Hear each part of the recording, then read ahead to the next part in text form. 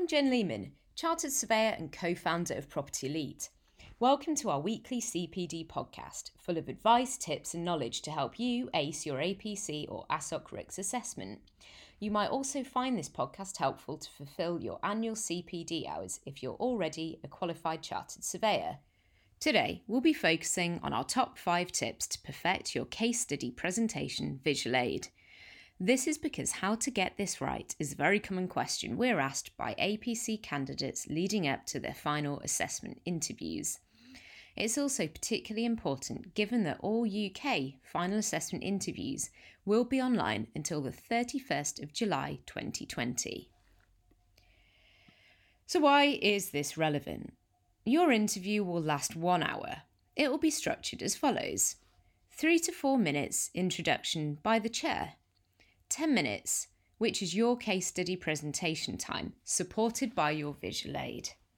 You'll then face 10 minutes case study and presentation questioning, 25 minutes assessors questioning, 10 minutes chairs questioning with a focus on the mandatory competencies, ethics and rules of conduct, and then 1 or 2 minutes at the end where the chair closes the interview, including your opportunity to go back to any questions.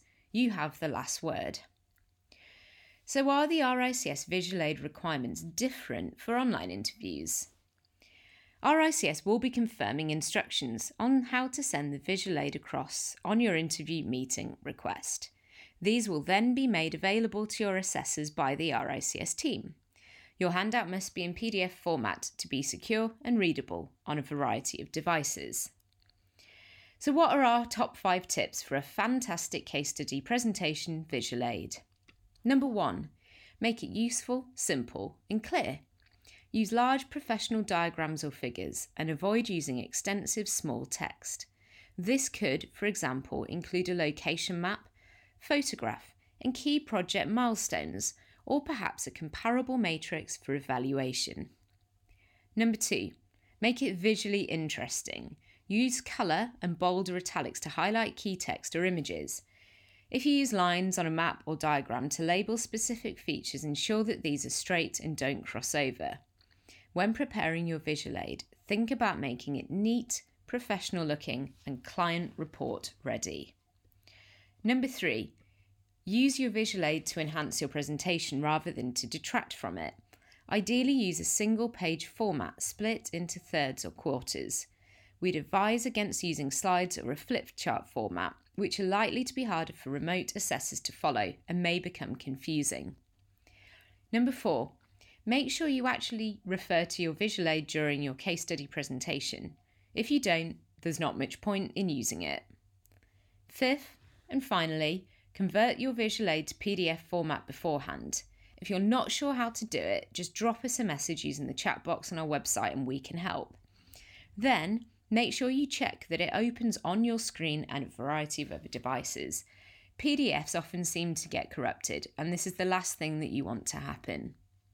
Your visual aid is a great opportunity to show that you can communicate effectively in written and graphic image format, to ensure that you make the most of it during your final assessment interview. That's it for this week. Head to our website to find out more by reading our blog or watching our short CPD summary videos on YouTube. You can also access our free and paid support resources, including ebook guides, revision quizzes, submission review, APC question pack, e-mock interview and various discounted support packages.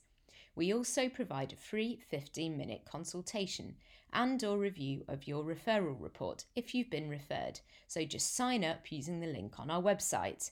You can also use the chat function on the website for any burning questions. So,